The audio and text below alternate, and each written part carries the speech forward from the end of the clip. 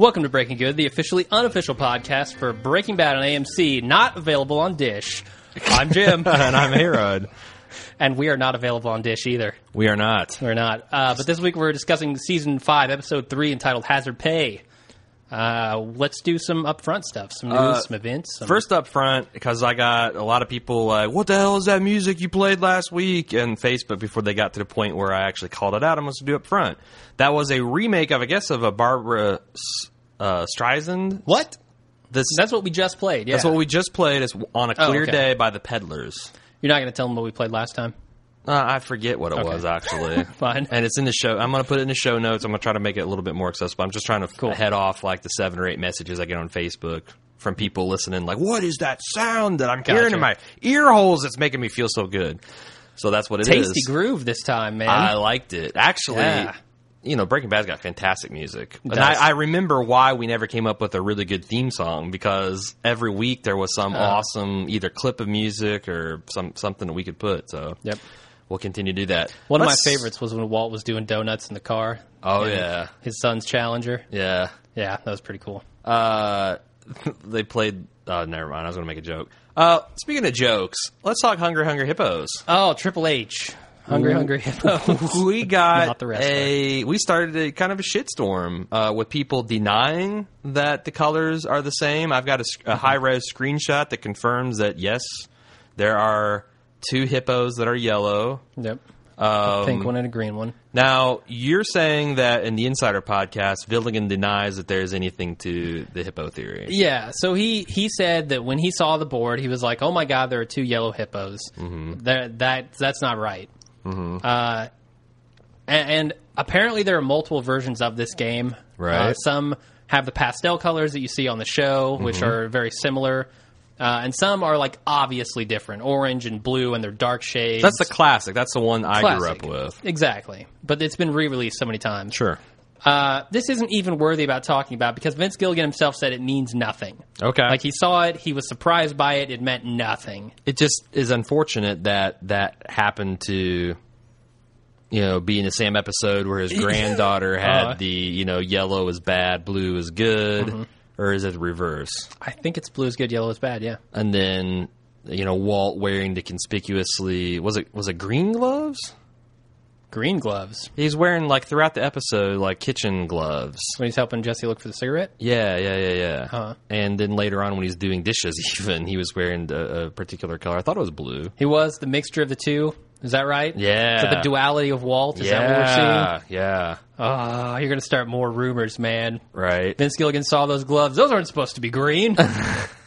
Someone got fired for that mistake, I think, is what we're talking nothing about. to the Hungry Hippos. Nothing. Nothing to it? Okay, No. Nothing at all. I wanted to... James F. Cuby from Facebook took a bullet for y'all. He actually tried French. They have it? It's real? No. He said... he made it. He whipped up a batch himself. He goes, if you ever try French for yourself, you will find defibrillation unnecessary. I mixed myself some French yesterday, dipped in a tater tot, took a taste, immediately vomit burped, had a series of elaborate heart attacks, a la Huel, and face planted on my kitchen's tile floor. Oh, God. Hope you didn't break your vertebrae. So French, as the Germans say, not so good. Apparently not. I wouldn't think so. That's all the upfront I got. So we want to go right into the recap? Do it. So this is for 503 Hazard Pay. We see lawyer Dan coming into a prison complex. They're there to see Dennis Markowski. Did you recognize that name? Did you recognize the character at all? No, but I know he's been in it before because I was reading around. He's the manager of the laundromat service. That's right. The laundry service. Yeah. Which explains why he's in fucking prison. Yeah, and explains why he says the laundry was right above the lab. Yeah. They know I'm in on it. Yeah. So he's a laundry service owner. Lawyer Dan, introduces Mike as his paralegal, which is pretty hilarious. Yeah. But we see as soon as he goes in a room, he plugs in his headphones, and then they just get down to business. What do you think of this scene? Mike takes over. I thought this was kind of necessary on Mike's part, you know? I mean, these guys are freaking out. They're in jail. What Markowski says is absolutely true. It might not be him, but one of these guys is going to roll. Mm-hmm. Because there's no money left. You know, that's the problem. So Mike gives him his word. I think Mike's word is good. I think Markowski knows it. Yeah, I And- felt like that was, the wolf's on the case. Exactly. From Pulp Fiction. It's like, shit, Negro, that's all I needed to hear, Yeah, definitely. So, and then Mike changed into his Bahama shirt, his nerdy shorts, and just walked on down the road. I think it was his banana slug. Banana slug, yeah. Santa that's what it Cruz was. University banana slugs. So we got that. What else are we missing on that? Mike wants to see 5 people today, and I was going to look up because he has to go to an Indian reservation where one guy's being held. Okay. Albuquerque Police Department downtown, a joint called Sandoval, the Sandia tribal cops, and Los Lunos. So I was How going do to you actually, know this? I wrote it down. No. Where'd you find that information? When the lawyer's saying, well, we got such and such held here and such held, he rattled that off and like, which one do you want to see? He's like, I want to see all of them. I was actually going to do the mileage between those locations to see what kind of like time and space would have to be warped. I forgot. I just realized I forgot it now. So, but that's 4. Like I think there's 5 dudes in 4 different locations. The bigger thing I was thinking here. Did you have more on that? No. Okay. The bigger thing here is on the way out, Mike has turned into the guy who's in charge, right? He's the one yelling at the camera. He's on the cameras now, right? At all of these facilities. Yes, I was going to mention that. That's the first thing I thought. When he looked up and they give you the POV from the camera, I was like, what is he doing? What is he doing? He can't be seen at all these places. Right. But apparently he doesn't mind. Well, not only it being seen, but so he's supposed to be a paralegal, right? Yeah. And he's in there screaming like, Gleggy, come on, get us out of here. Let's go. Shaking it's the not bars. like, it's not like he's even keeping a low profile about it. It's kind of crazy. So I think that might draw a little bit of notice. Yeah. So anyway, moving on, Walt moves back in. Yeah, that's exactly what I wrote for this scene. Because that's what happens. What do you think of Anna Gunn's performance as Skylar here? In this particular scene, She's I didn't notice it much. I mean, she's pants-shittingly terrified. yeah, she's good. I mean, definitely in this scene. We'll talk about her more later on for sure. But walking on eggshells. Yeah. And not like robust eggshells that are well packed. I mean, she's like walking on hummingbird eggshells. She's Sure. like, do you think this is a good idea? Yes. Something else, Walt picks up a collection of Walt Whitman's poetry, Yes, he Leaves does. of Grass. And he has this kind of like goofy smile. Like, oh yeah, Gail liked this stuff. Yeah. What is happening to Walt? I think he's got in his mind, he is so compartmentalized. He's the guy that ordered the hit on Gail, but he's also the guy that can remember the good times and talk about coffee and what a great chemist he was. It's crazy to me. I mean, I feel like he's heading towards some kind of sociopath at this point. Because who else can, I mean, if he'd picked it up, like, I feel like last year he would have picked something up like that and like been kind of like sad or kind of like swooned a little bit. This year it's just like, oh yeah, that's Gail.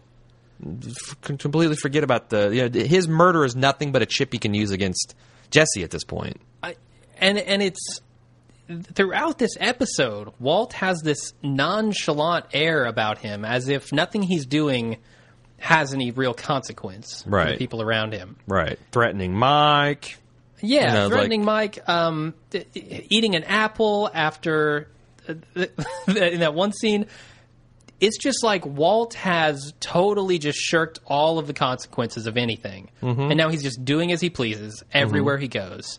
How long can that last? Like I said, I just feel like he's compartmentalized. I mean, everything is, he still believes he's the guy that's doing all this for his family, even though evidence is increasingly that this guy's clearing $100,000 for one day's cook. Yeah. Now you go to season 1 and 2, Walt, that would be success beyond his wildest dreams in a safe, controlled manner. And now he's being bitchy about it because of all the cuts that you have to do. Like, I mean, we're going to get to this later on in the scene, but anyway. Is he oblivious to what he's doing here? Like when he moves in and Skylar's afraid of him? Is he oblivious, or does he just not care what she thinks? He can't be that oblivious. Right? He can't be. I mean, he used to be so in tune to her emotions. Like, he was the classic nice guy that just, like, you know, was almost too involved with her mental state. And now, I don't think he has lost that ability. I just think he's got this criminal swagger to him.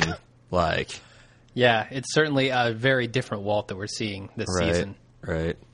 So, moving on to Huel showing the rare ability. Not only can he pilfer things like a master magician with those hot dog fingers of his, he can sleep standing up. Impressive. While having a series of elaborate heart attacks. Yeah, while sounding like a Mack truck. This guy, his breathing is unhealthy. I feel he's literally like the Blob from Marvel's Brotherhood of Evil Mutants. If he sits and sleeps upright in a doorway, you can't move him. No. You could empty a whole clip of ammo at him. You could take a fire axe to him. He's just still going to stand there. He's stronger than a door. Yeah. You're not going to get through him. He's like, once he decides to plant his feet somewhere, you're not moving him. No way. Even if he has to get out of the way from tripping some dude, it's like, there's no way. Can we go back real quick to the previous scene? Because yes, we speculated when we looked at that infographic about how much money Walt had spent. The Walt had rented that condo. Apparently he bought it. He did buy it. Yeah.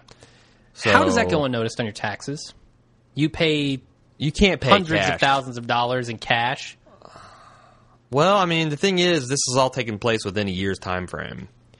So it's possible the check has not cleared on all that. Either that, or he took out a loan for it, but against what? You know? Yeah, I don't know that he had that much credit. I don't know either. And now I think he paid cash, and the infographic that we post on Facebook shows that as a $300,000 investment. That actually might be low. Maybe. For, Albuquerque, especially a nice one like that. So that might be because we were wondering how he could possibly be broke. Well, if that condo was $450 instead of $300,000, which is what they listed it for, that would put him pretty much broke. Sure. So let's talk about a couple things here. One thing that I want to keep everybody's mind on is Saul refers to them as the three amigos. Yes. There's the classic line about Mike having those dead mackerel eyes. And Walt's like, it's like, well, he's threatened me. He's beat me up. He's threatened Jesse. This is what he probably threatened someone before breakfast. At which point Walt Jr. stumbles in and said, did someone mention breakfast?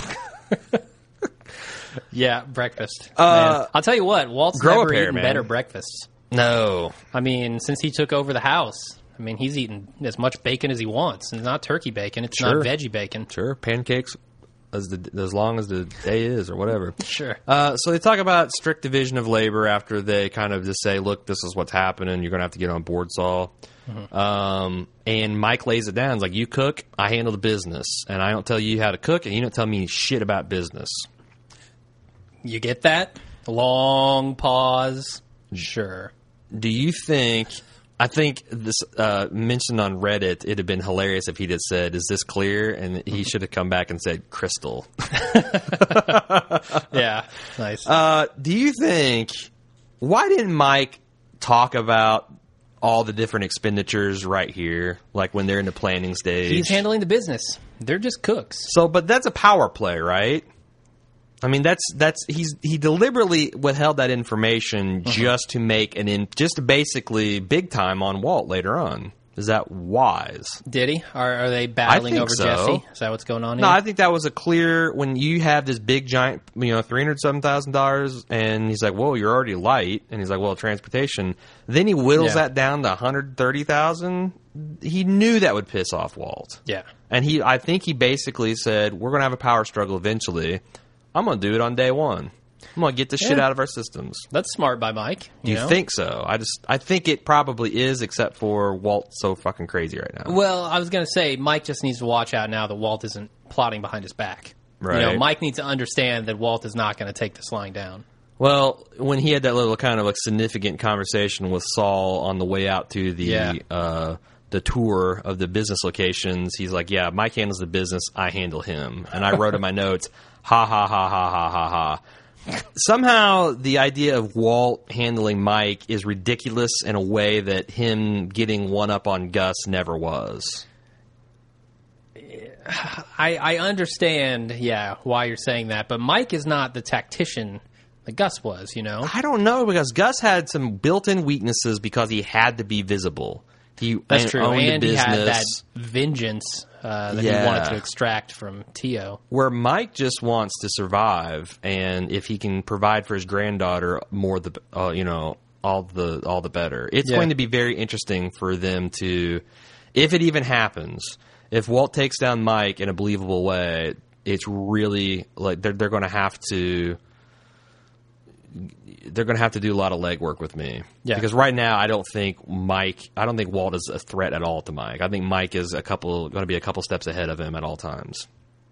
You could be right. Especially him trying to, I feel like it's somewhat deliberate on his part, keeping Walt ignorant of the details of the business. Yeah. So it's like, because Walt, how the hell would Walt, without Mike, they're right back to season 1 and 2 where they're trying, trying to do distribution themselves. They got Skinny Pete and Badger out running around. Or they're looking for other distribution channels through Saul, and that was Saul's guy. Mike is the guy.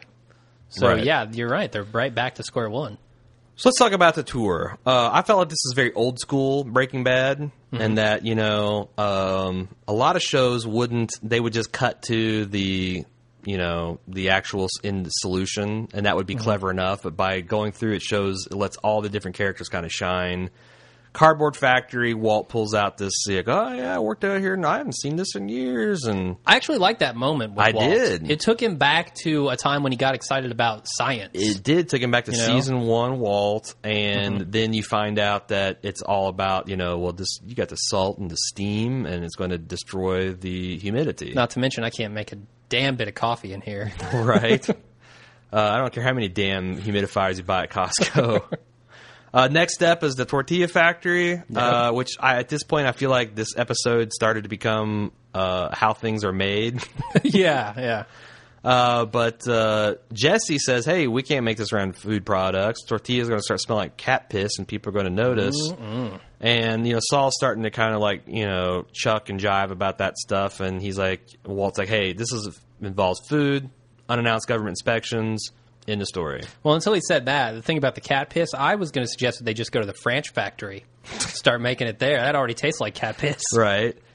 We later on wondered, I remember when we were watching the episode live, we talked about, I wonder what meth cooking smells like. Yeah. And I feel like I now is going to associate with it. It smells like male cat spray. Mm-hmm. Like if a fucking tomcat comes and sprays your front door, what that smells like. I don't. I've never smelled that, but I can imagine it doesn't smell good. No, it's like a pungent musk urine smell. Ugh. Musky urine. Gross. Yeah. So anyway, Jesse boosts the tortilla. Yeah.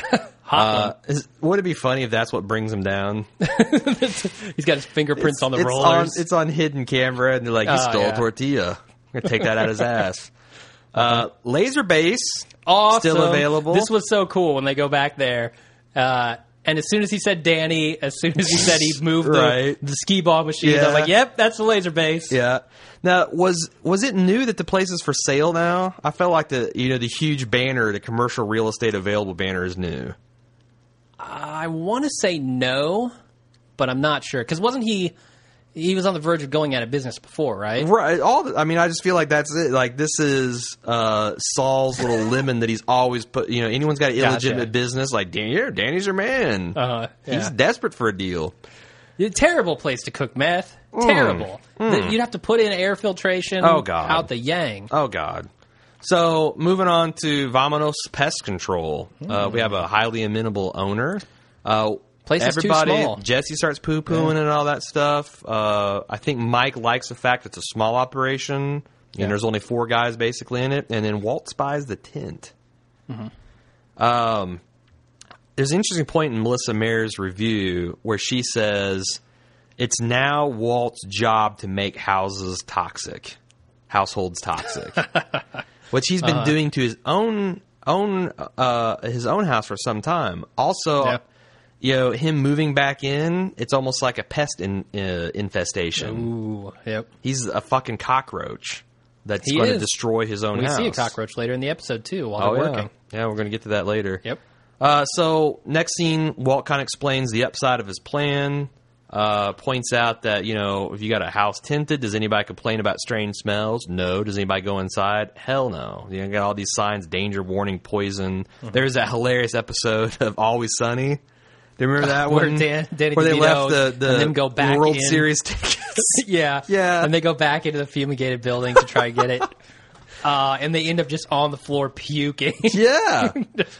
I mean, I horrible. don't know how toxic that is to humans, but nobody's probably going to just, go in there for no reason. You would hope not. Yeah. So we For got, their Ira, the owner, Sandor and Fernando, and Todd. Yep. We see that Todd is a real go-getter. Is he? Why do you say that? It's just because I don't know. I got a feeling about him. Okay.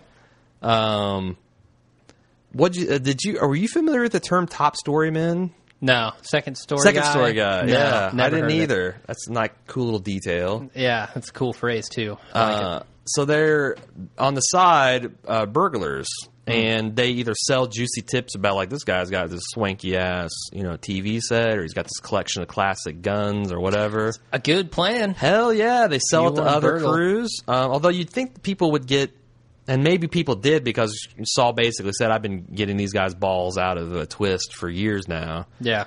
But they, sell the information to other crews, or maybe they do it themselves and are really juicy. Now, I noticed a lot of imagery of like curtain closing, like as like Saul gave the guy the nod to like, yeah, the deal's on. You see the curtain drop, Yeah. which is synonymous with the ending of something, kind of an ominous, curtain closed or curtain drop. Sure. Something like later on in the episode where Walt and Jesse go in for their first cook, the curtain closes behind them, and then they have a giant danger sign to even highlight. Do you think Yeah. I'm off there? Is that deliberate? Well, it depends on where you're going with it. I mean, is this the final stop for their meth cooking operation? Is that what you're saying? I kind of feel like it. Yeah. I feel like maybe there'll be later on in the second half of the season, like Walt does some kind of desperation, like Another RV cook. another crystal ship, Yeah. because he's desperate to get some cash. But I don't think there's enough time to introduce a whole other scheme. No, I agree with you. From here on, gonna be it. we're starting to lock course to the final destination. Yeah, I'm excited about that. How about this part of this scene? Walt explains it. He's done explaining it. Mike turns around, so should we vote? Walt says, why? Yeah. Why? Yeah. I've approved this. Why do we Yeah. need to vote?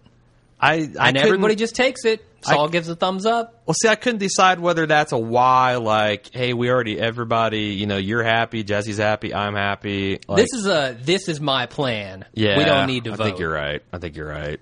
So he big, I feel like Mike had to big time him after some of this shit he's been pulling. Yeah, good point.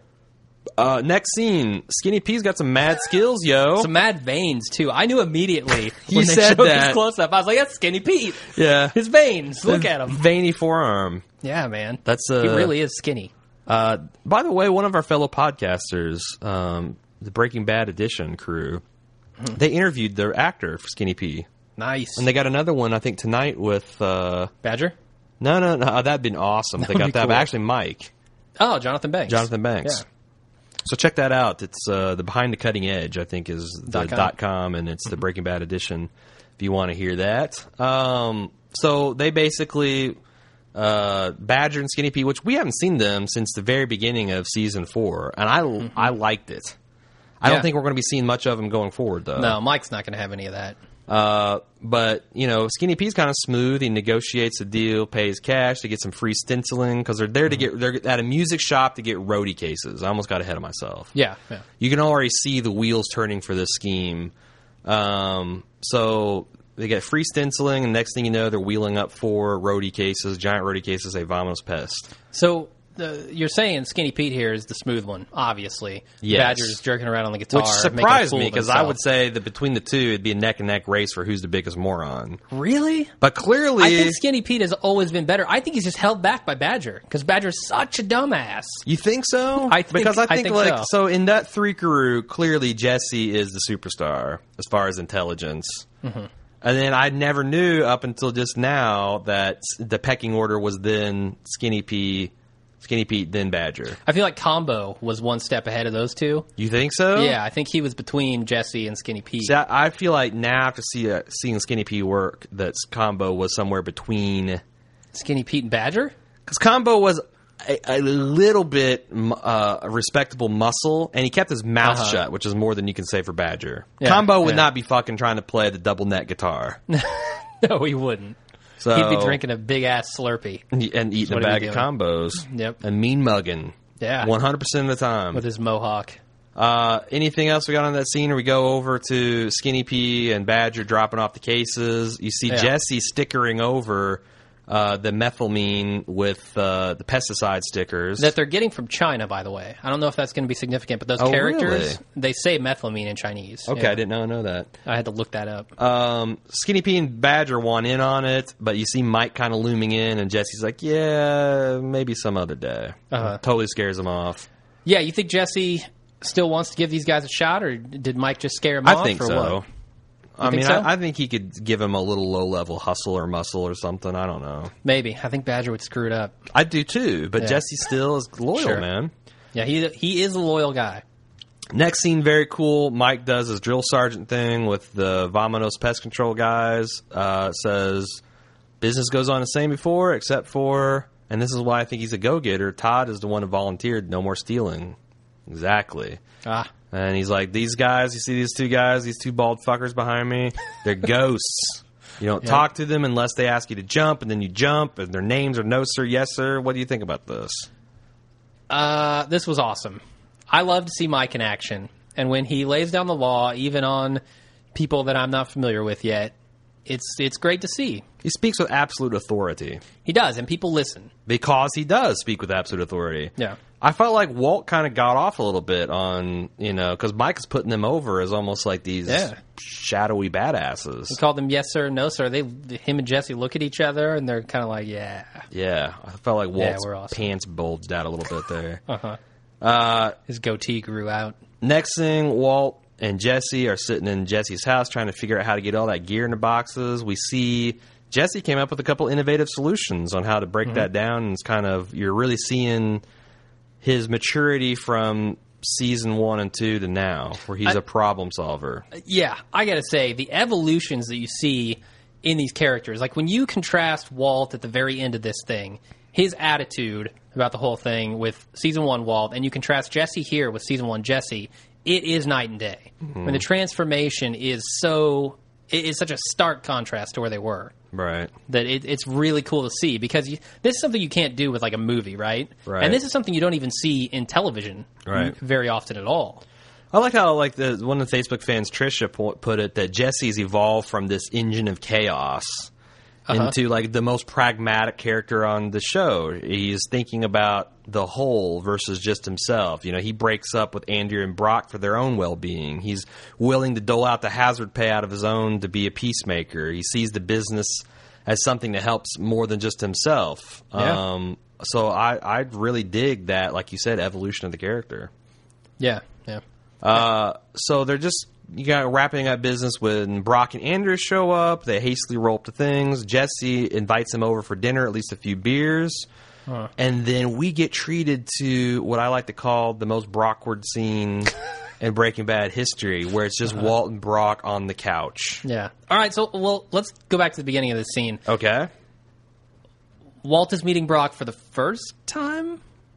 I gotta say that for me, because there's a lot of people on Facebook that were kind of equivocating, but for me, this rules out the Walt gave Brock the berries theory. Yes. There's no fucking way that kid would have that reaction if some dude gave him berries that later got him into the hospital. Or if he even knew him. Yeah, there was no betrayal of reaction or anything. He would have been weirded out by the fact that Walt is pretending to just have met him. Yeah. And he would have probably said something. Kids aren't that good an actor. I feel like that he played like a stereotypical pre-adolescent, preoccupied with his goddamn Game Boy. Yeah.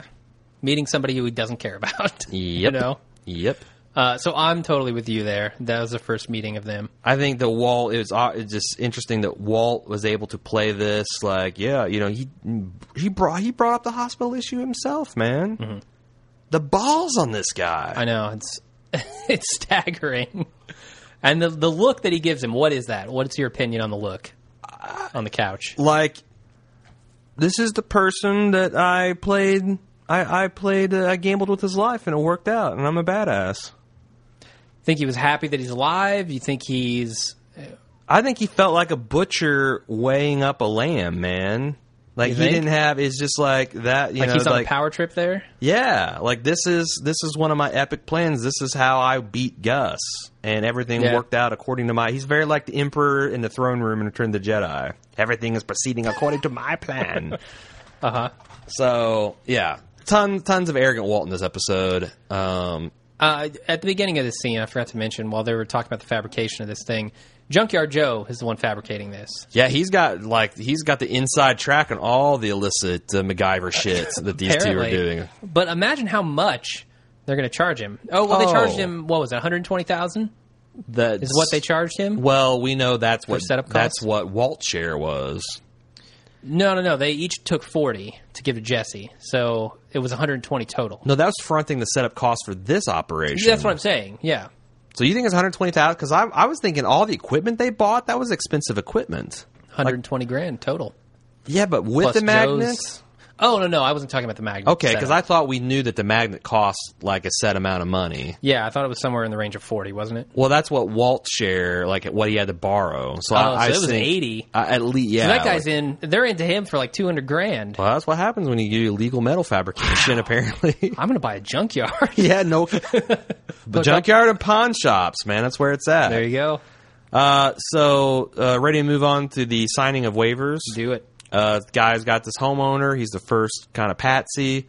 Guy's like, Jesus, how much fucking poison are you going to be using when he sees all these cases? And the guy, he's so smooth about like, oh yeah, I got to get the blowers. We got to get all this.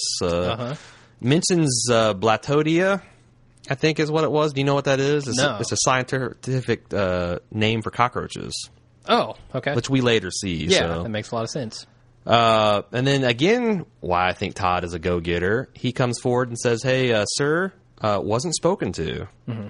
And Malt, it's the bastard son of Mike and Walt. Oh, God. Malt, I hope that's Malt not the chocolate. He's black, too. Yeah. Chocolate Malt says, he's like, hey, there's a nanny cam in the clock, which, man, that already ramped up because I was all for this plan. I thought it was great. And then I started thinking about how fucking crazy people are nowadays with these nanny cams. Mm-hmm. And he's like, yeah, I disabled it, thought you should know. And he's like, what's your name? Todd, sir. And then he just walked off. What was going on there? That's being part of a ghost. You can't talk to people. Yeah, but why did he ask for the guy's name? Do you think... because he was impressed, I think. You thought he was impressed? Because I wondered if he is going to be classified as part of the people taking liberties.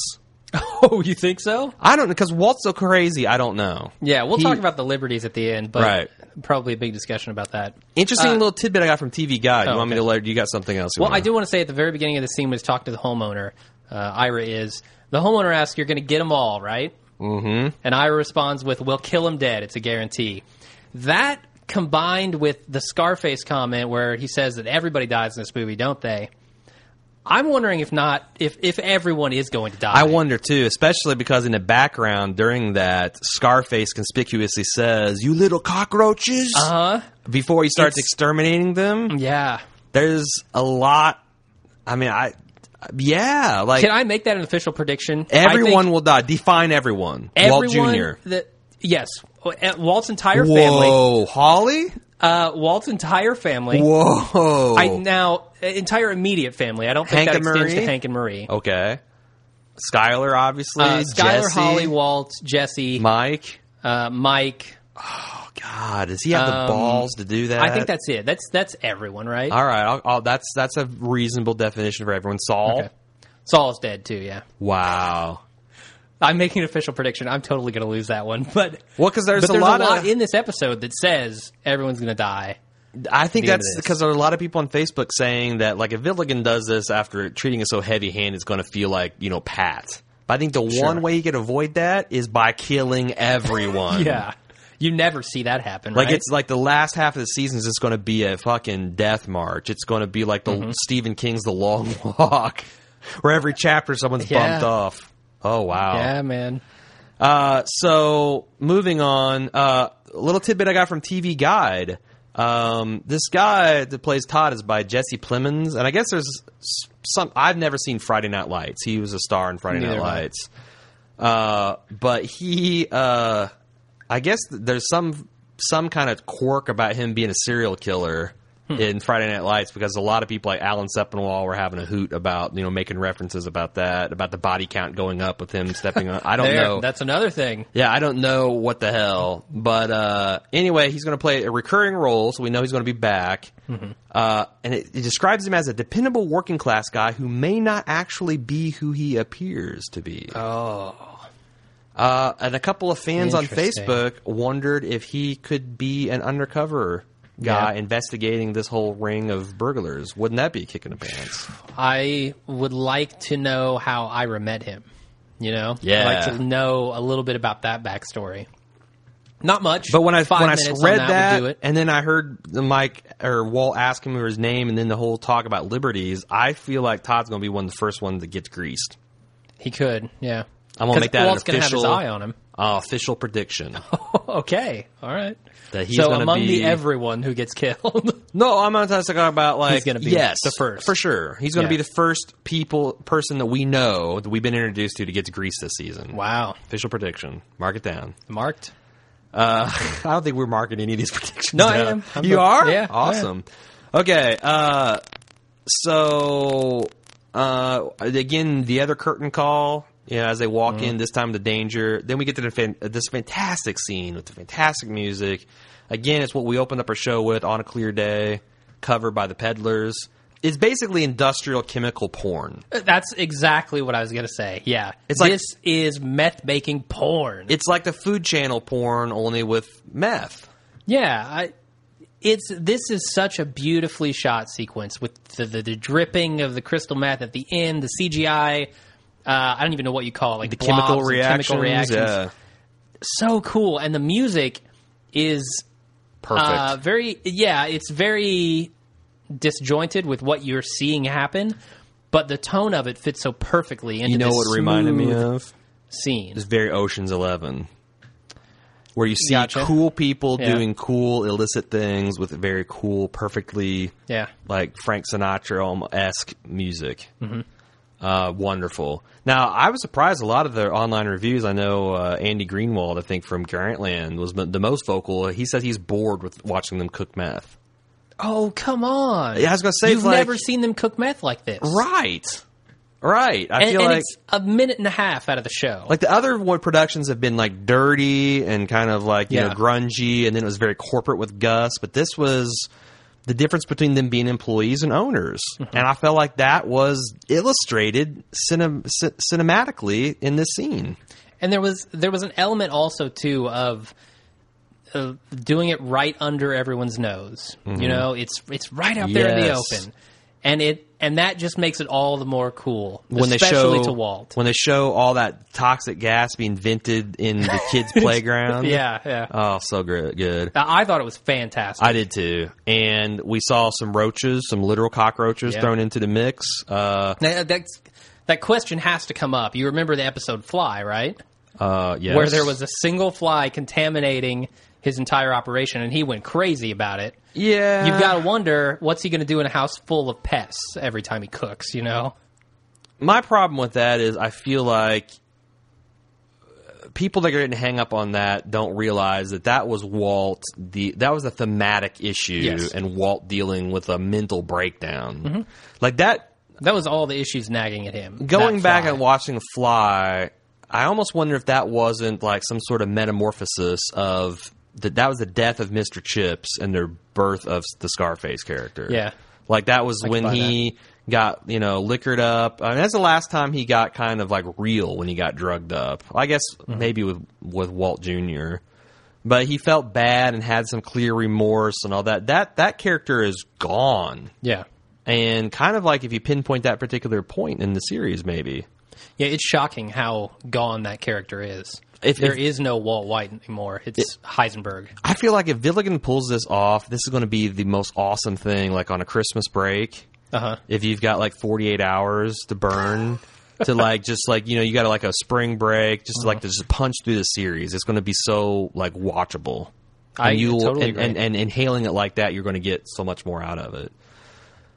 Yeah. So we have a trademark Breaking Bad speed up scene that launches into Brewskis and Three Stooges. Yeah. Another reference to the Threes. Yeah, like it's not the Three Amigos, it's the Three Stooges, Which one are they? Three Stooges or Amigos? We'll have to see. I think up to this point they've been Stooges. Yeah. So we'll have to see. But obviously that's, Oh, I forgot to mention that this remake of On a Clear Day by the Peddlers, guess what the name of the album is? Well, I know what the name of the album is, so I can't really guess. 3 in a Cell. Oh, that's shocking to me. I had no idea. Do you think that's part of the intention? Because I don't know. There's all this mention of 3 Amigos, 3 Stooges, 3 in a Cell. Except for I feel like it'd be 3 in a morgue at this point. Yeah. I don't think they're going to end up in a cell. Certainly not all of them. Yeah, interesting. No way. So this is basically Walt manipulating Jesse using the honesty subject as a fulcrum. Yeah, which is so hypocritical considering the secrets he has from Jesse. I mean, he's not telling him. He's saying, oh, you need to make your own decision. This is up to you. It affects me, but go ahead and do whatever you want. But he is pushing him in a clear direction. It's brilliant manipulation. Yeah. Because he sets it up as like, hey, you're your own free moral agent, but you got to consider... all this, that, and the other, and letting Jesse draw the conclusion, like, even Gail? Well, if she loves you, always beware about people making statements about, like, well, if you love me, you'd do this. Yeah. That you're probably being manipulated when people start saying shit like that. Sure. And I just thought that was just fantastic, the way he's just twisting and mind-fucking poor Jesse here. Yeah. To get him to do what he wants. As he has the entire time. And just like he does later with Marie, he's using the kernel of truth. Oh, like his we'll real-life experience with Skyler and all these corrosive relationships. I didn't even until just now make the connection that he's talking about all these relationships being corrosive, and I'm being real with you, Jesse, when he's keeping giant, massive lies into this man. And just spinning more and more all the time. Brilliant. Yeah. So let's talk about fucking Marie. No, let's talk about Skyler. Okay. Because isn't Skyler's breakdown the next scene? Well, but you got to have a healthy dose of Marie before you get there. That's true. Skyler needed a healthy dose of Marie before she got there. She basically harped on everything. The streaks. The circular motion of the washing. She's such a loudmouth, oblivious idiot, and she keeps pushing and pushing and pushing about Walt. You've got to do.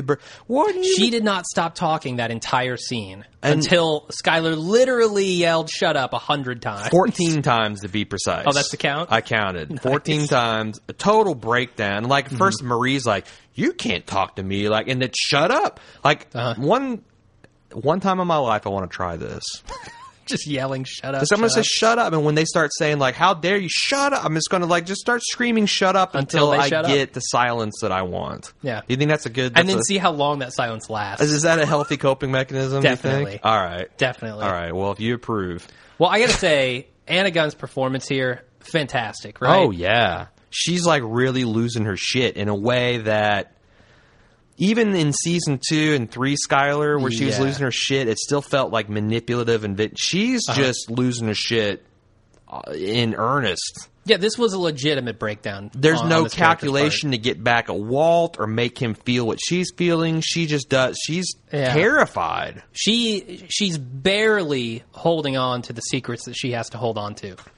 And I feel like if she were any less unhinged in this scene, Marie would know everything. Right. And what's hilarious to me is Skyler's circumstances haven't changed that radically in the last season and a half. But if you look at the feedback we're getting and the stuff I'm reading on the internet, people are finally seeing what a sympathetic character she is now. Yeah. So am I, to be honest. I did not like her because I was so on Walt's side. Yeah. Because a while ago, he really was doing everything for his family, you know, right. And there weren't that many consequences coming back on them. Right. You felt sorry for him because he had the cancer. now the tables are turned. Skylar, while she's not perfect, I mean, she has been sleeping with this other guy. She's been spending money from a drug operation that she's hypocritically saying he shouldn't be a part of. She's been evading taxes on Ted's part. Right. She does some bad things, but Walt is such a deplorable character now that you just can't root for him anymore in the same way that you did in season 2, and so Skylar comes off looking better when she's freaked out by what he's doing. Speaking of that, because Marie, the other thing she dropped in is how well, and how energized Hank has been about his PT and how he's not using his cane hardly at all, which we kind of already knew. I thought it was an interesting take off Facebook from our fan Michael. He said, this is an example of more Villigan karma. Skylar uses Walt's money to pay for Hank's PT and he can walk again. Then Skylar gives Ted some of Walt's money and now he may never walk again. It's like the fucking monkey's paw, man. Yeah. You can't make it right. You can't use dirty money to do something good without something horrible happening. The scales have to be balanced. That I thought was that's a great take. So we have the total breakdown. Back to the house where they've made 49.27 pounds of meth. Not bad. Not bad for a day's work. Not bad. They triggered the bomb and walk out. And he walks out of a poisoned house into another poisoned house where Marie's waiting for a showdown. Yeah. This is an epic Cranston scene. Brilliant. And it's not just Cranston here, because Cranston is great, yes, in this scene, but just the pure idea that his character, he cannot be blamed for any of this. His pride will not let him take any of the blame for her breakdown and her problems. He is willing to stoop to destroying her relationship with her sister. Right. Because he doesn't want to take any blame. Making Skylar be the bad guy. This was brilliant. Yes. Because it has to come back. Skylar has to hear about this, right? Right. Marie can't keep a secret. Get out of here. Well, it's funny because, and then what's Skylar going to say? Like Walt's trapped her in this humongous lie, It's sick. This is a disgusting scene, but it's so brilliant. Because that's the thing, is like, just when I thought he couldn't creep me out anymore with Skylar, he brings Marie in because she goes to give him a hug at the end, like, you're some fucking hero. Yeah. And it cuts to his expression while her back's turned to him, and he's smiling. Yeah. Like, this worked out beautifully. He is disturbing. It really is getting unhinged level, right? Yeah. And then he goes and fucking eats an apple. Like that's the thing, is like he just kind of sitting and he's like, a juicy apple.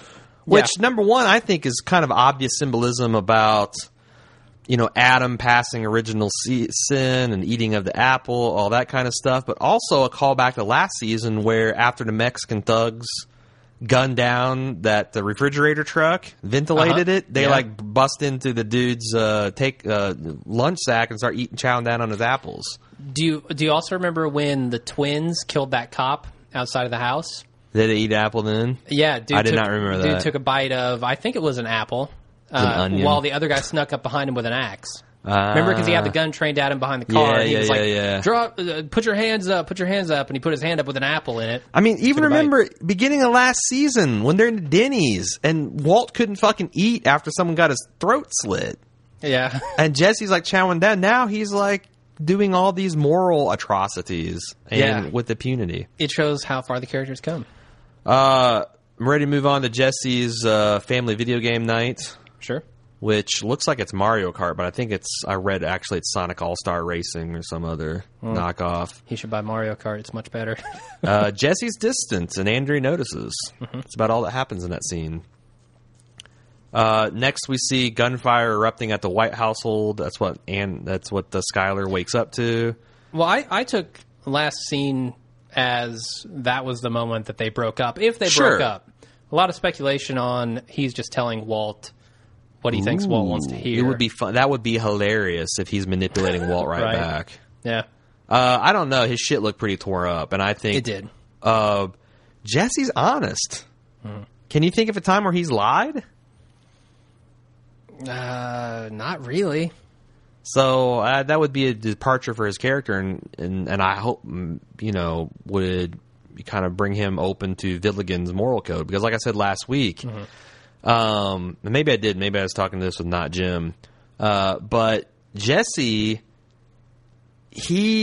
might be the only one that escapes judgment because he has paid a lot for his relatively minor sins. And all the shit he's been put through, he's like lived it as he got. Whereas Walt basically has been delaying the karmatic payoff and delaying it, and this is getting bigger and bigger and bigger to where his whole family might have to die to satisfy that. Everyone can And again, die. I don't believe in karma. Uh-huh. I mean, maybe in a loose sense. But within this show, it's certainly a factor, right? Villigan has said that he does, and he likes that from a storytelling. So that bodes maybe well for Jesse. Maybe, because he's really the only one that feels... He's like paying his tab as he earns it, you know? It's like he earns up a bar tab and he pays it off before he walks out. He doesn't I'll pay it next Tuesday. Sure. So we see the white men are watching Scarface. Yeah. And again, I mentioned that like Scarface, Tony talks about you little cockroaches. Mm-hmm. Walt says, everyone dies in this film, don't they? And Anna Gunn is just acting the hell out of all this. Yep. Did you have a problem with them watching Scarface with the baby? Specifically with the baby? That was the problem you had with this? No, a lot of people did. What? As a father, I view that like little kids' brains they're like fucking tapioca until they're like maybe around 2 years old. So, you know, the kid's having a good time.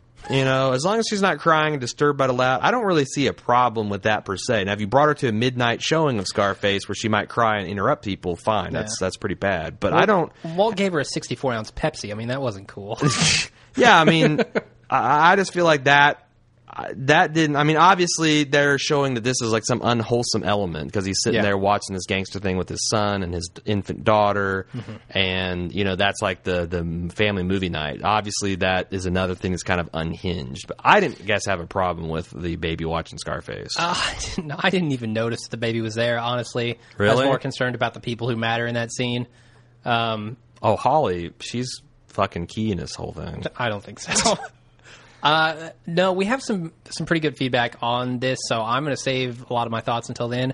I did want to say, though, this is one of the rare instances that I feel like knowing so much about the show detracted from it a little bit, because we've heard Vince Gilligan, Villigan, say every single time he talks to someone, he's going to turn Mr. Chips into Scarface. Yes. And so when they hit us with Scarface, I was like... Too on the nose. Too deliberate, too obvious... But I feel like if you hadn't been following religiously the behind-the-scenes stuff, that would be really cool. Yes. Because you go, that's Walt on the screen right there. Right. It wouldn't, because I felt the same way when I was reading all these critics saying, oh, that's so on the nose, and I felt that way too. I did too, yeah. As a very minor critic myself. But I had the same thing. Like, well, if I wasn't so up in the show's production ass, that might have been... You know, like we're we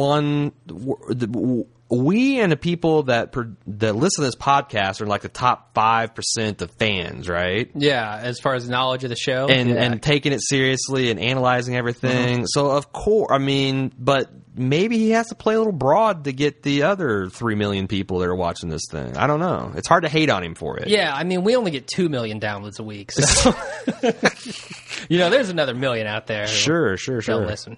Anything else to mention before we move on to no, I'll save the payoff? Feedback.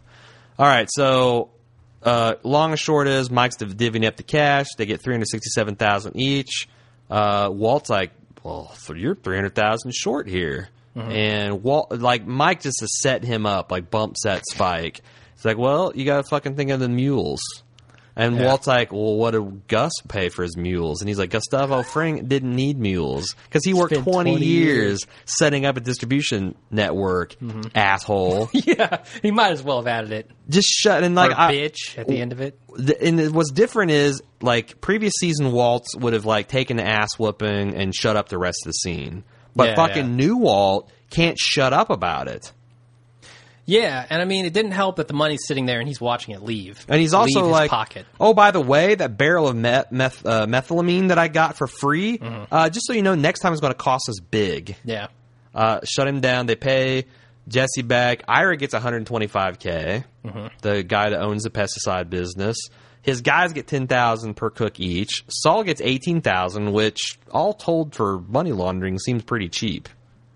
Out of 1.3 million? Yeah. Yeah, that's pretty cheap. I almost wonder if he's like, why is Saul involved in any of this at all at this point? Because it's way, like we talked about this in the beginning of the season. Like this whole thing has outgrown him. Yeah. And you can just see this whole scene, the rage and Walt just build. And then they get to the legacy cost, which Mike saved the biggest for the last. Yeah, he did. And he just goes crazy. And Walt starts talking, he calls it blackmail. Yeah.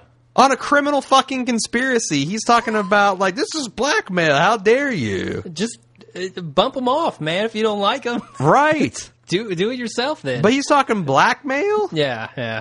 It's like Alan Iverson's talking about practice. How can he not see that this is protecting him, too? I don't know. Because I think he's like, that's your problem. None of these fuckers met us. Sure, and I don't think that they do have much on Walt. I think we have some feedback there, too. Okay. But it's certainly protecting Walt to keep these guys quiet. If this comes back to Mike, what incentive does Mike have to keep his mouth shut about Walt and Jesse? Or at least Walt. That's true. Because he hates Walt. That's true. And like at this point, Mike's a better man than Walt because Mike is going to stand by his guys. Walt's like, fuck them, kill them, kill them. Do you think Mike could be skimming a little bit? I don't think that's in Mike's character. I really don't. I mean, I don't hear anything about Kaylee, the Kaylee Fund. Mm-hmm. Although I guess he is getting 100,000. He's part of the 9 guys. Yeah. Yeah. Well, no, he's. Oh, you think no? No, I don't think he's not. He's part of the 10 guys. I guess he's the 10th. But wait a second. No, he is part of the 9 guys because they said there's 11 names on his list. But she wouldn't have put his name on the list to kill. Why not? Because he said I started with you. Oh. So you think it's 11 guys plus Mike? No, maybe it is 11. It's a baker's dozen. It depends. Like I don't think there's. Well, he says that he's got 9 guys now. We had a question about this. Like how many guys are left? Did it include like Tuvok and Victor and all of those guys that he killed? I don't think so, because it went from 11 to 2, and we saw 2 people. Or 11, Chris and Chow died last episode. Went from 11 to 9. We saw 2 people die. The only question in my mind is whether Mike's on the list, which isn't really an interesting question, I guess. So anyway, the long and short of it is $137,000 per cook take home, which is pretty fucking good bank. Yeah, Jesse makes the point, look, this is more than we made before per pound, you know. We're now owners. The other thing about I don't understand is, like, Walt's like trying to keep cooking. It's not like he's got nothing. He's got a fucking almost $1 million business who Skylar says is paying good, legitimate money. Yeah. It makes it all the more crazy that he's doing this. It's clearly all, what? Pride? Arrogance? Hubris? Yeah. It's synonyms everything. from pride? I mean, it's obviously hubris. I mean, look at the Icarus analogy that he uses, or the Icarus story that he uses at the end of the scene. Yeah, I mean, Walt just doesn't want to quit. Walt enjoys doing this. What do you think about Mike's quote at the end? Just because you shot Jesse James, don't make you Jesse James. Awesome. I feel like he was sitting on that quote in his back pocket the whole time. Yeah. Because Walt needs to know that. That and the tick boom. Just because you got lucky and exploited an unrelated arch rival and had perfect timing and used that one vulnerability Gus has got doesn't make you automatically as good as Gus. Yeah. Or anywhere near. Yeah. I don't know. Got one up on a guy who had weaknesses. So, Jesse, they walk out and Walt... Well, I notice here that another stark contrast between Walt now and Walt in Season 1. Walt touches the money, looks at it, counts it. Here's how much I've got, 100 and something thousand. Walt couldn't do that before. Walt was pulling hundreds out of his dryer as they were spinning around. Right. I mean, that's just like such a different guy. Again, this guy's making $100,000 per cook just... Yeah. And it's relatively safe. He doesn't have to get his hands dirty. And why isn't that good enough for him? Yeah. I don't know. So anyway, Jesse, gives him a dose of reality because, like, how do you feel about this? And he's like, well, I broke up with Andrea. Walt shut him down. Like, no, I'm not talking about that. In stark contrast to his manipulator mode, he's like, I'm talking about the money. Yeah. And Jesse's like, look, you're looking at this all wrong. We were making 4 times at least with Gus, but we're getting a bigger piece. And, we're owners, not employees. So... Yeah. Then Walt gives the Victor speech, and he's like, I used to think it was about a message to me, but I'm thinking that Victor took liberties and flew too close to the sun, and Jesse is very disturbed. Is this a warning to Jesse, or is this about Mike? Oh my fucking god!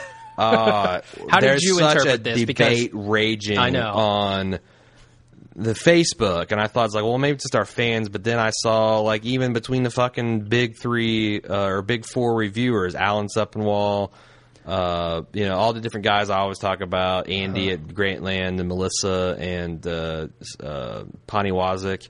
They're all kind of evenly divided about whether this is to Jesse or... I mean, my thing is, this was a threat to Mike, but also, by implication, Jesse. Because the fact that Walt is thinking this way should put a thinking man on guard that, like, well, shit, if he can be plotting a murder against Mike for something that I just said was entirely reasonable. Yeah. Well, this is just like the McCurt scene last episode, right? With Hank. Where he says something, and we know things that make us think something. Yeah. And the characters know other things that make them think other things. Right. It's just like that. And it works on both levels. Right. Yeah, again, the chutzpah of this guy is just amazing. Yeah. And I feel like that out of all the three amigos, Walt is the expendable one. Jesse can cook as good as Walt. He showed that last year. Yeah. And Mike's got the connections and the muscle and can make all this stuff work. What the fuck does Walt do besides fuck things up and manipulate people? Nothing. And get them in deeper? Absolutely nothing, man. How long do you think it's going to take before Mike and Jesse realize this? I don't know if Jesse's ever going to realize it. He's under Walt's thumb right now. I think Mike already knows it. Oh, of course he does. Yeah. But I'm just like, is he going to? Are we going to see another battle for, Pinkman's soul like we did last season? I think so. Is that going to be interesting the second time around? Maybe. I have faith in the crew and the cast. I think they could pull whatever they want off. So next week is 51, 4th episode. Mm-hmm.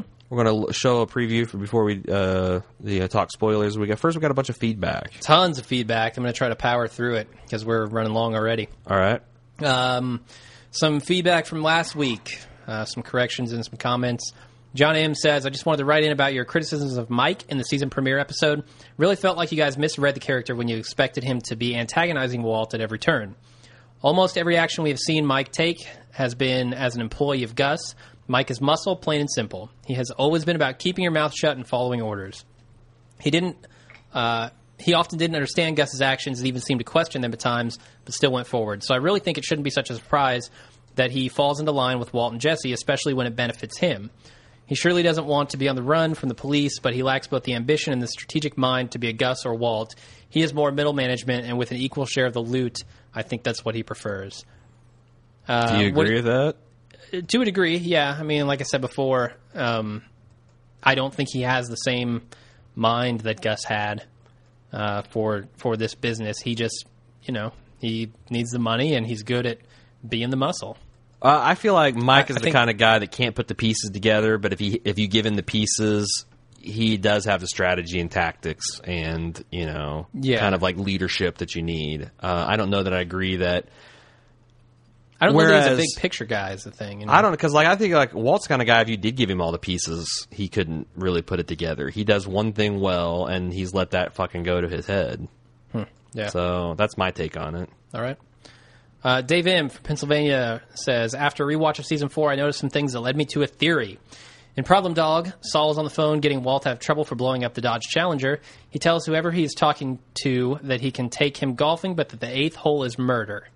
In Salute, Jesse has a bruise on his face. It's in the shape of the 8, and I think we talked about the clouds having 8s and all that. And the plane having an 8, yeah. We talked about a lot of this. Mm-hmm. 2 episodes later, in the end times, Jesse has 6 missed calls from Saul. We talked about that, I think. Mm-hmm. Could this be a countdown?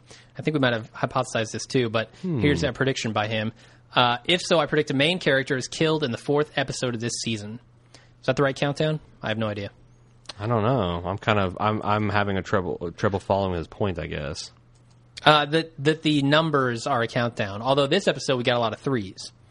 So yeah, it's true. If that's right, then we got 3 episodes to go before something big happens. Right. But once I made the coffee prediction, I was through with that countdown thing. The countdowns are done for me. Okay. Never again. I got bit by that. Luke R. and Brad in Kentucky both commented about the Season 5 poster, the All Hail the King poster. Brad says that it looks like the building is draped in a tent. Like, it kind of has green and yellow hues to it. I think that's just how they shot it, and some of the colorization they did to it. But it would be interesting if that were draped in a tent. And Luke But why would they be fumigating a fucking industrial plant? I don't know. That's actually a railroad. We had somebody who wrote in and said that their band actually took pictures there for the cover of their album. Yeah, and that's would be a railroad great station. All right, I buy that. It's pretty cool. Luke R. says about the poster, he actually wants to defend your Negro Yazul video theory. Awesome. And say that it's not dead yet.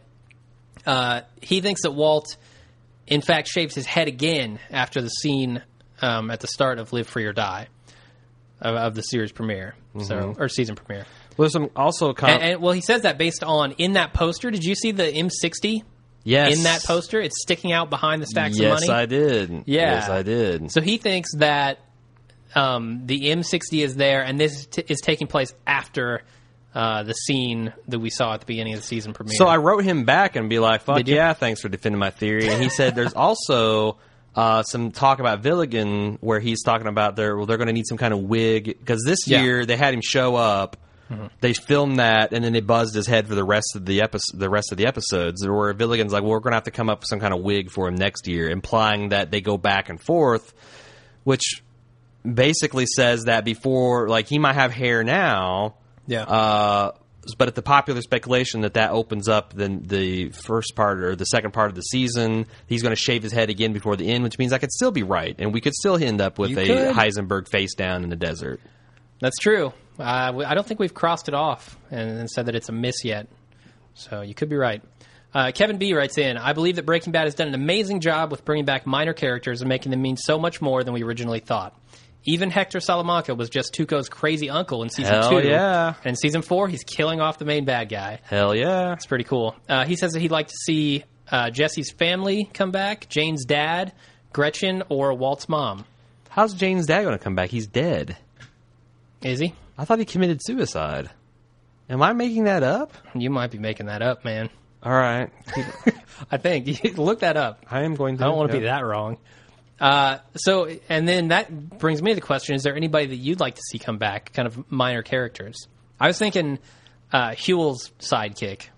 What's his name? I forget, the red hair guy. Oh, yeah, Ginger Boy. Yeah. The health inspector or whatever. I'd like to see him come back. That would be cool. I kind of want to say, like, Gus. I'd like to see Gus come back, but he's not really a minor character. Yeah. Eyebrows? I'd love to see Eyebrows come back. Eyebrows, yeah. That's a good one. Because I feel like it'd be interesting to see him end in, like, a triumphant situation. Or it'd just be interesting to see him try to deal with the new Walt. Right. Like, he kind of did when Walt drank the soda or whatever. After buying the car wash, but I'd like to see it full blown. So it says, shortly after the incident is revealed that Margolis, which is Donald Margolis' Jane's father, was rushed to the hospital to treat a self-inflicted gunshot wound. So may not be dead. Don't know that he's dead, Let's see him come back, yeah. Emma from London says, you guys were discussing whether Walt still genuinely cares about Jesse or not. Came down on the side of no, but I disagree. Walt's very invested in the notion of himself and Jesse as a unit, but primarily he sees Jesse as a son. He clearly relished taking back the role of reassuring mentor to Jesse after losing him to Gus and Mike last season. Walt's version of fatherly love is pretty twisted, but every terrible thing he's done to Jesse has been motivated in a large part by his love for the kid and total inability to communicate it, which is what makes the relationship so sad and fascinating. I think that's a pretty good breakdown of the relationship. Up until now, though, I think it's very much more malicious as of this episode. You do? Yeah, in what way is he trying to do good by Jesse? By having him break up with Andrea? Yeah, that's a good point. Yeah, he's doing good by himself now. Yeah. The Crystal Shep says when Mike says Did you come up with that, or did he do? I think he did last episode. Nice. When Mike says on the phone that he's in, this is in 501, I think. No, this is last episode. Mike says on the phone that he's in. Walt replies, good, much in the same tone that Skyler said good after Ted told her that he'd keep his mouth shut in 501. Okay. It was interesting. Also, he wanted to know you made a reference to Vic Mackey, I think, from The Shield an episode ago. And he was wondering why we hadn't really mentioned it with kind of the modern classic Because TV I've only shows. seen, like, the first season. Yeah, and there were several seasons that weren't good, in my opinion. And that makes it a hard sell. Yeah. The ending, like the seasons 4 through 7 of that are fantastic, but it's hard to get behind a show that is half hit and half miss. That's what I've heard, and I definitely do want to still see it, but I've got in front of it is Boardwalk Empire Yeah. and Homeland.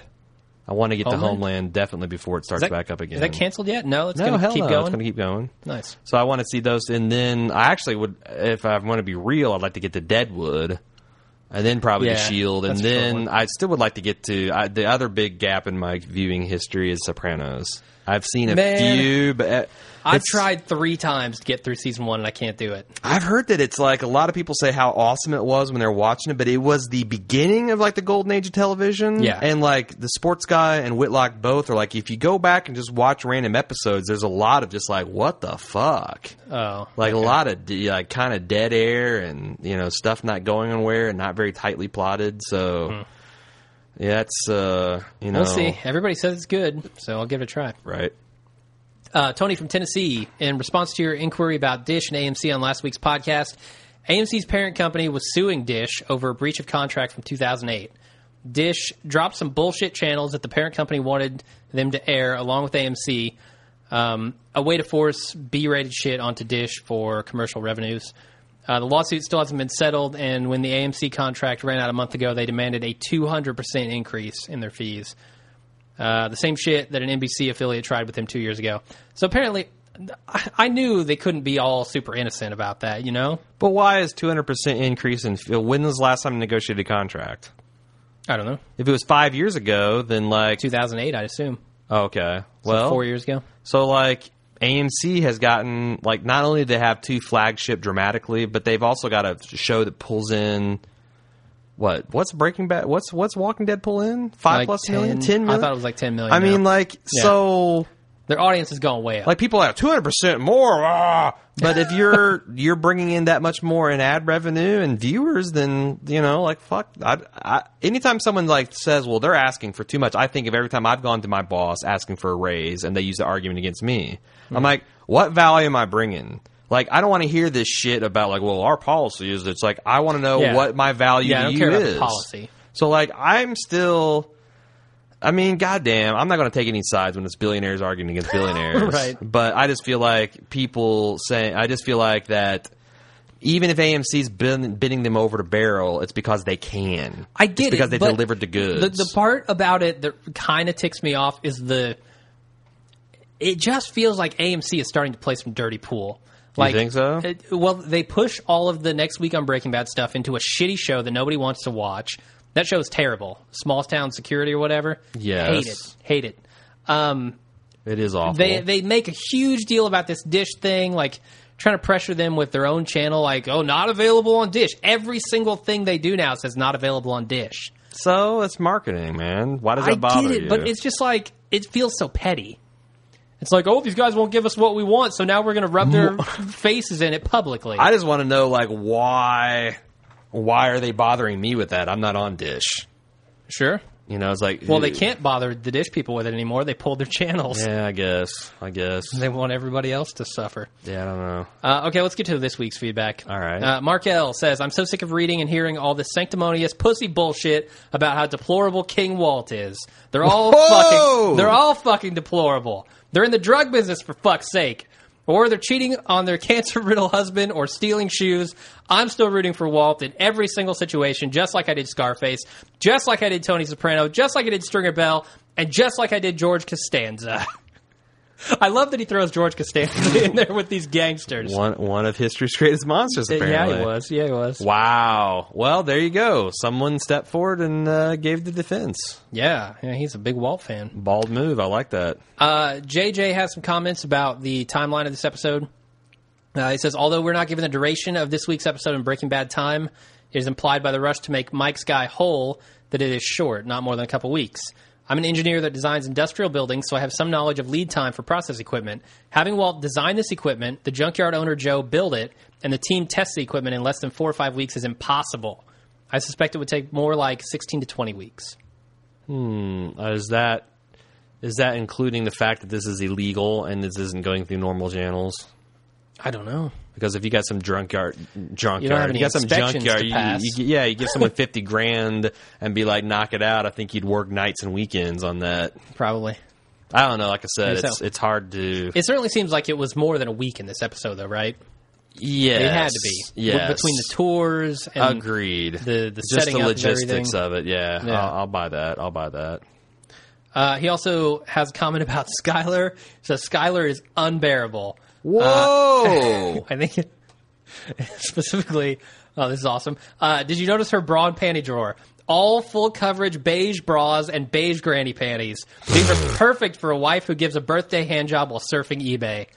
Look, I can't defend the birthday hand job, man. I can't. I mean, I can't. That's bull. Can you defend that's the plain bullshit. Jane undergarments? No, No spice in that drawer, man. No. None whatsoever. But that might be her. That might be her public drawer. And maybe that's what Walt liked. You know, That's true. Walt was a very beige guy himself. That's true.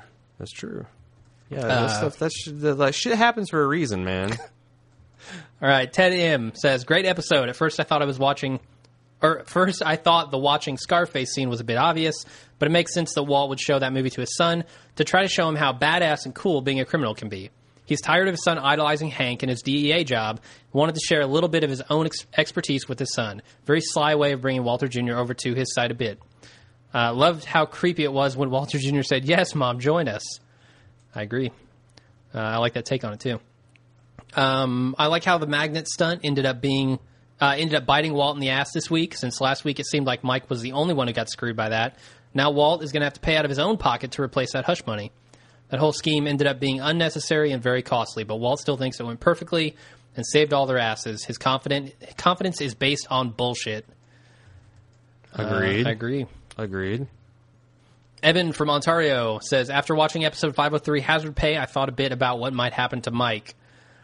First of all, Walt sounds like he's planning on getting rid of Mike. When he was talking to Jesse after they were splitting the cash up, he must have been talking about Mike.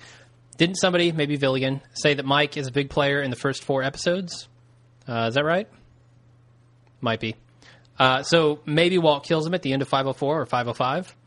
But what happens after he kills Mike? Who fills his shoes? Maybe Todd. No. Yeah. Here's where he's going. Todd and Lydia are the 2 new characters being added to the cast list that have important roles. Todd made a point to Walt that he disabled the nanny cam, and Walt said nothing. That line was pointless, so it had to mean something or foreshadowing something.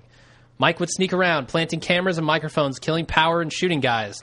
Todd is a professional burglar who disables nanny cams, and I bet he can shoot a gun. Walt will kill Mike and be replaced by Todd, my prediction. Not my prediction is Jim. That's Okay. Evan's Maybe. prediction. I mean, that goes. maybe, but it's the context, right? It depends on what kind of burgling context he has. Yeah, I mean, like that. Could he distribute? Yeah, that's my That's the concern hang-up. too, because like, okay, again, distribution. That's always been Walt and Jesse's fucking weak suit. Yeah. I think our next feedback person is on to your name, because she names herself Erin. Oh yeah, I've Erin seen and I go way back. All right. All the way to Mad Men. Yeah, nice. She says, I've seen a lot of chatter about the last scene between Walt and Jesse. Some people even thinking it was a warning to Jesse. I thought he was clearly talking about Mike, or Agreed. perhaps talking about taking out some schmuck as a warning to Mike. Mm-hmm. But I thought the most important part of this speech... Shit. What do you think would happen if fucking Walt just grabbed some dude with a box cutter and pushed it Sliced down him open. right in front of Mike? Mike would just grab the box cutter and slice his throat. Yeah. He'd be like, "You He'd be like dumbass." midway through putting his bunny suit on, and he just pimp slap him. Yeah, can you imagine? It'd be like Walt has to do exactly the same thing with the slow unbuttoning of the shirt. You've seen like the Batman slapping Robin in the face. That's what it would be No. like. Oh, you haven't seen that? Haven't seen it. Okay. Totally cut that joke off at the knees. But I thought the most important part of the speech was his complete 180 from box cutter last season. Obviously, when they saw Victor killed, he was horrified. Now he's like, hey, Gus had a point. Yikes. I agree. That's a scary guy now. Yes, it is. Do you guys think that Mike's guys have anything on Walt and Jesse? At like the 9 on the list? The guy at the beginning was from the Cleaners, so presumably he's seen them. I'm just wondering if the hazard pay isn't mostly just protecting Mike. Yes, I think that's exactly right. That it's mostly protecting Mike, and that they don't really have anything on Walt and Jesse? No, except for Mike. Except for Mike, yeah. Has a hell of a lot. Definitely. Brian says, I made a prediction last week about Walt making Mike the fall guy and mentioned that Mike is on the security camera at the police station during the Magnet heist. I think we talked about this. Now Mike is on the security cameras at multiple prisons with every inmate that's on the DEA's watch list. Yeah, that's not smart. Uh-huh. I don't think it's very smart at all. But he's kind of forced. His hand is forced. He's got to. He has to go visit. You got to sure go big or not at all. He's going to be in prison if he lets because that's why he said I got to get to these guys this day. Yeah. If we dawdle, then shit. No amount of money is going to take back a confession. Definitely. Or a plea bargain. So. Jay in Memphis says Walt has expressed some rancor about making payments to Mike's people for displaying loyalty. Yes, he did. Although that flare-up may quiet down, do you think Jesse would have an increasing seed of doubt about whether Walt would see that he's taken care of in case Jesse gets hauled in on a major criminal charge? That's a good point. Is this casting seeds of doubt in Jesse's mind as to Walt's loyalty? I don't think Jesse's there yet. I don't think Jesse's... He's not able to see it? Yeah, that's... he's just more horrified at the implication that Walt's going to be like, fuck everybody. Yeah. So he's not applying that to himself, then? No, I don't think that's my opinion. That's my opinion. All right. Diamond Rattler says, is it just me, or did you guys get a Walt might cheat with Marie vibe? No, fuck no. Oh. Damn it. I can't rule it out because that hug is like, and especially if Hank continues to be a fucking ass. Maybe he was concealing a boner. But is that what you think that face was? That would also dovetail nicely into Walt's going to cheat on Skyler. I'm feeling more that's a fucking lock. That's the lockiest of locks. It's so far from a lock. Hell no. You got nothing there. Nah, he's going to do it. Diamond Rattler also says, I wouldn't discount the listener who said that Skyler might be pregnant. Because in the flashback where Walt and Skyler are buying the house, Walt tells Skyler that they will have 3 kids. If that's going to come true...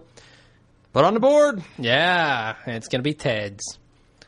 Richard C. says, Marie's kleptomania is reignited, and she... Oh, okay, so this is where we get to crazy-ass theory section. Which we've got so much time to talk about. I know, we don't have much time, but this one is so freaking crazy and funny that I had to read it. Richard C. says, Marie's kleptomania is reignited and she takes to breaking into bug bomb houses and stealing. The chemicals irreversibly damage her brain. She stumbles into the house that Walt and Jesse are cooking in, mistakes them for decorative spoons, and steals them. Oh, my fucking God. The flash forward from... It gets better. The flash forward from the season premiere is a fantasy that Walt has as he's dying, trapped in Marie's storage locker. Hank quits the force, goes back to school to get a graduate degree in geology. Some unexplored caves, rich in mineral deposits, are discovered in South America. Hank, against Marie's wishes, goes spelunking. In the deepest part of the cave, the son of the exploding Danny Trejo turtle ambles into frame with a bomb strapped to his undersides. Hola DEA is written on the walls. At his funeral, Walt Jr. says... Whose is this? Richard C. At his funeral, Walt Jr. says that Hank was a hero, even though he never solved any big case he worked on. Skyler and Huell start a relationship, but on their wedding day, Huell dies of his inevitable heart attack.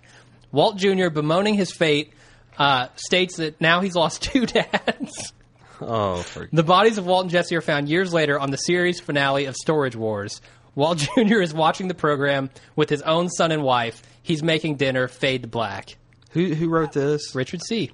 Richard C., I want to tell you, like Walt told Gretchen, fuck you, man. Fuck you. That is some bullshit. You're right. We don't have time for this, but there's a couple more. Justin P. says, Walt Jr. will die from a horrible venereal disease. I don't know that he has time to on this show. He eats too much breakfast, man. You got no time for pussy when you're off the pancakes like that. Well, listen to this. He's going to get it after Walt hires Wendy to make him a man. To really make up for blowing up his hot rod and all. That would do it. That would set fire to your reign. Here's another wild one. Same guy, Justin P. rather. Holly will die after Skylar's despondency causes her not to notice Walt's failure to replace the child safety devices on the electrical outlets, which in turn leads to Holly licking the outlet and dying not just from a cocktail of electricity and ricin, but also a fine blend of Walt's reckless disregard for anyone not named Walter White Sr. Oh, this is what happens when you Electricity let Jim and do ricin. the feedback, man. I like it. They're funny, man. You're encouraging them. Do you realize you're encouraging this behavior? Yeah, I do. Sorry. I made brutal cuts, though, this week. So that's it. That's all we got, except for a spoiler. We're going to do spoilers? Yeah, we're going to do spoilers. Let me make sure I didn't miss anything. I'd like to bring up a couple of loose threads on Facebook. Candace said, remember Skylar's oh-so-bright divorce attorney? Is that still some kind of loose end? Oh, yeah. I forgot about her. Is that a minor character we might see return? I haven't really time to discuss it. I just want to bring it up. She's legally bound not to say anything, right? Yeah, I actually... Is that true? I talked to because my girlfriend, not Jim, is a law student, and she actually gave me the skinny on a couple things about like whether Saul could or not incriminate Walt and all that kind of stuff. It seems like there's ways to get around that. If there's like imminent danger of someone being killed, Yeah. but like if you pass knowledge of crimes, no. But if there was something that, yeah. So I mean, it could be. I don't think she ever told her about any murders because she didn't know about them. No, at that point, no, hell no. So I don't think she can come back to. But you think those words are echoing in her ears, right? Probably, yeah. David J says, mark me down for Skylar will kill Walt. She will use the exact justification he gave to her in bed last week. What we do for good reasons, and there's no better reason than family. Yeah, I could totally see that happening. She'll repeat that exact line to him as she does him in. Yeah. Let's see what else. We already talked about that. I think that's pretty good. I think we've got everything else. So, speaking of since you did, I was going to read this, but since you went in the Outlandish Theory Department, I got one from Sandra. It says, Walt's going to be dying in the hospital of cancer. Hank finds the Heisenberg hat while cleaning out Walt's apartment. Things dawn on him, and he heads to the car wash where he finds the new lab. Now, she's going to have to edit this for the new understanding, but heads to the pest control center. Jesse watches him and gives the DEA a call. They come down on the lab, find Hank there at the hat, and arrest him. When they dig for evidence, they find the money trail leads to Hank, payment for his treatment, that he looks like Heisenberg, like all the bald guys do in the show. Yep. So Hank gets busted as Heisenberg. Jesse gets away, and Walt dies knowing that no one will ever find out how great he was as a drug cook. Oh, and Hank gets Walt Jr. and the credit. I like that. That's cool. Yeah. Ready for outro? Do it. If you'd like to send us more crazy-ass fucking theories, do so at breakinggood@baldmove.com. You can join our increasingly crazy freewheeling threads on facebook.com/baldmove. We do a open thread for each episode and for each podcast, which gets a lot of traffic. You can follow Jim as he live tweets during the episode at Twitter @baldmove. If you want to help us, there's basically two main ways to do it. Leave us hopefully a positive review on iTunes because, again, we've got a lot of reviews at this point. I feel like I'm the rich man wanting another dollar. But what it does do is, because those are all cold, all those old reviews are cold reviews. In iTunes search algorithm, it's all about the new stuff. So if you want to help us kick David Chin's ass in, and you haven't already, give us another positive review. Give us a write-up. That helps us rise to the top of those Breaking Bad search rankings on iTunes. And also use our Amazon affiliate link at amazon.baldmove.com. You don't want to be like Mike. You don't want to be taking liberties and taking cuts and cutting us out of the business when it's our rightful due. So if you're shopping on Amazon and you're not using an affiliate link, amazon.baldmove.com. It costs you nothing. It just gives us some of Jeff Bezos' money that he just put in his pocket anyway. Yeah, we have legacy costs. We have legacy costs. What's Jeff Bezos done for you, We got to pay off. I don't know who. What's our legacy cost on this? Mad Brew. We got to keep Mad Brew silent until next. Keep him silent until next Game of Thrones cast. Yeah. So that's all I got. We're ready for spoilers, unless you got something else. Nope, that sounds good. As always, until next time, I'm Jim. And I'm Aaron. See you next week.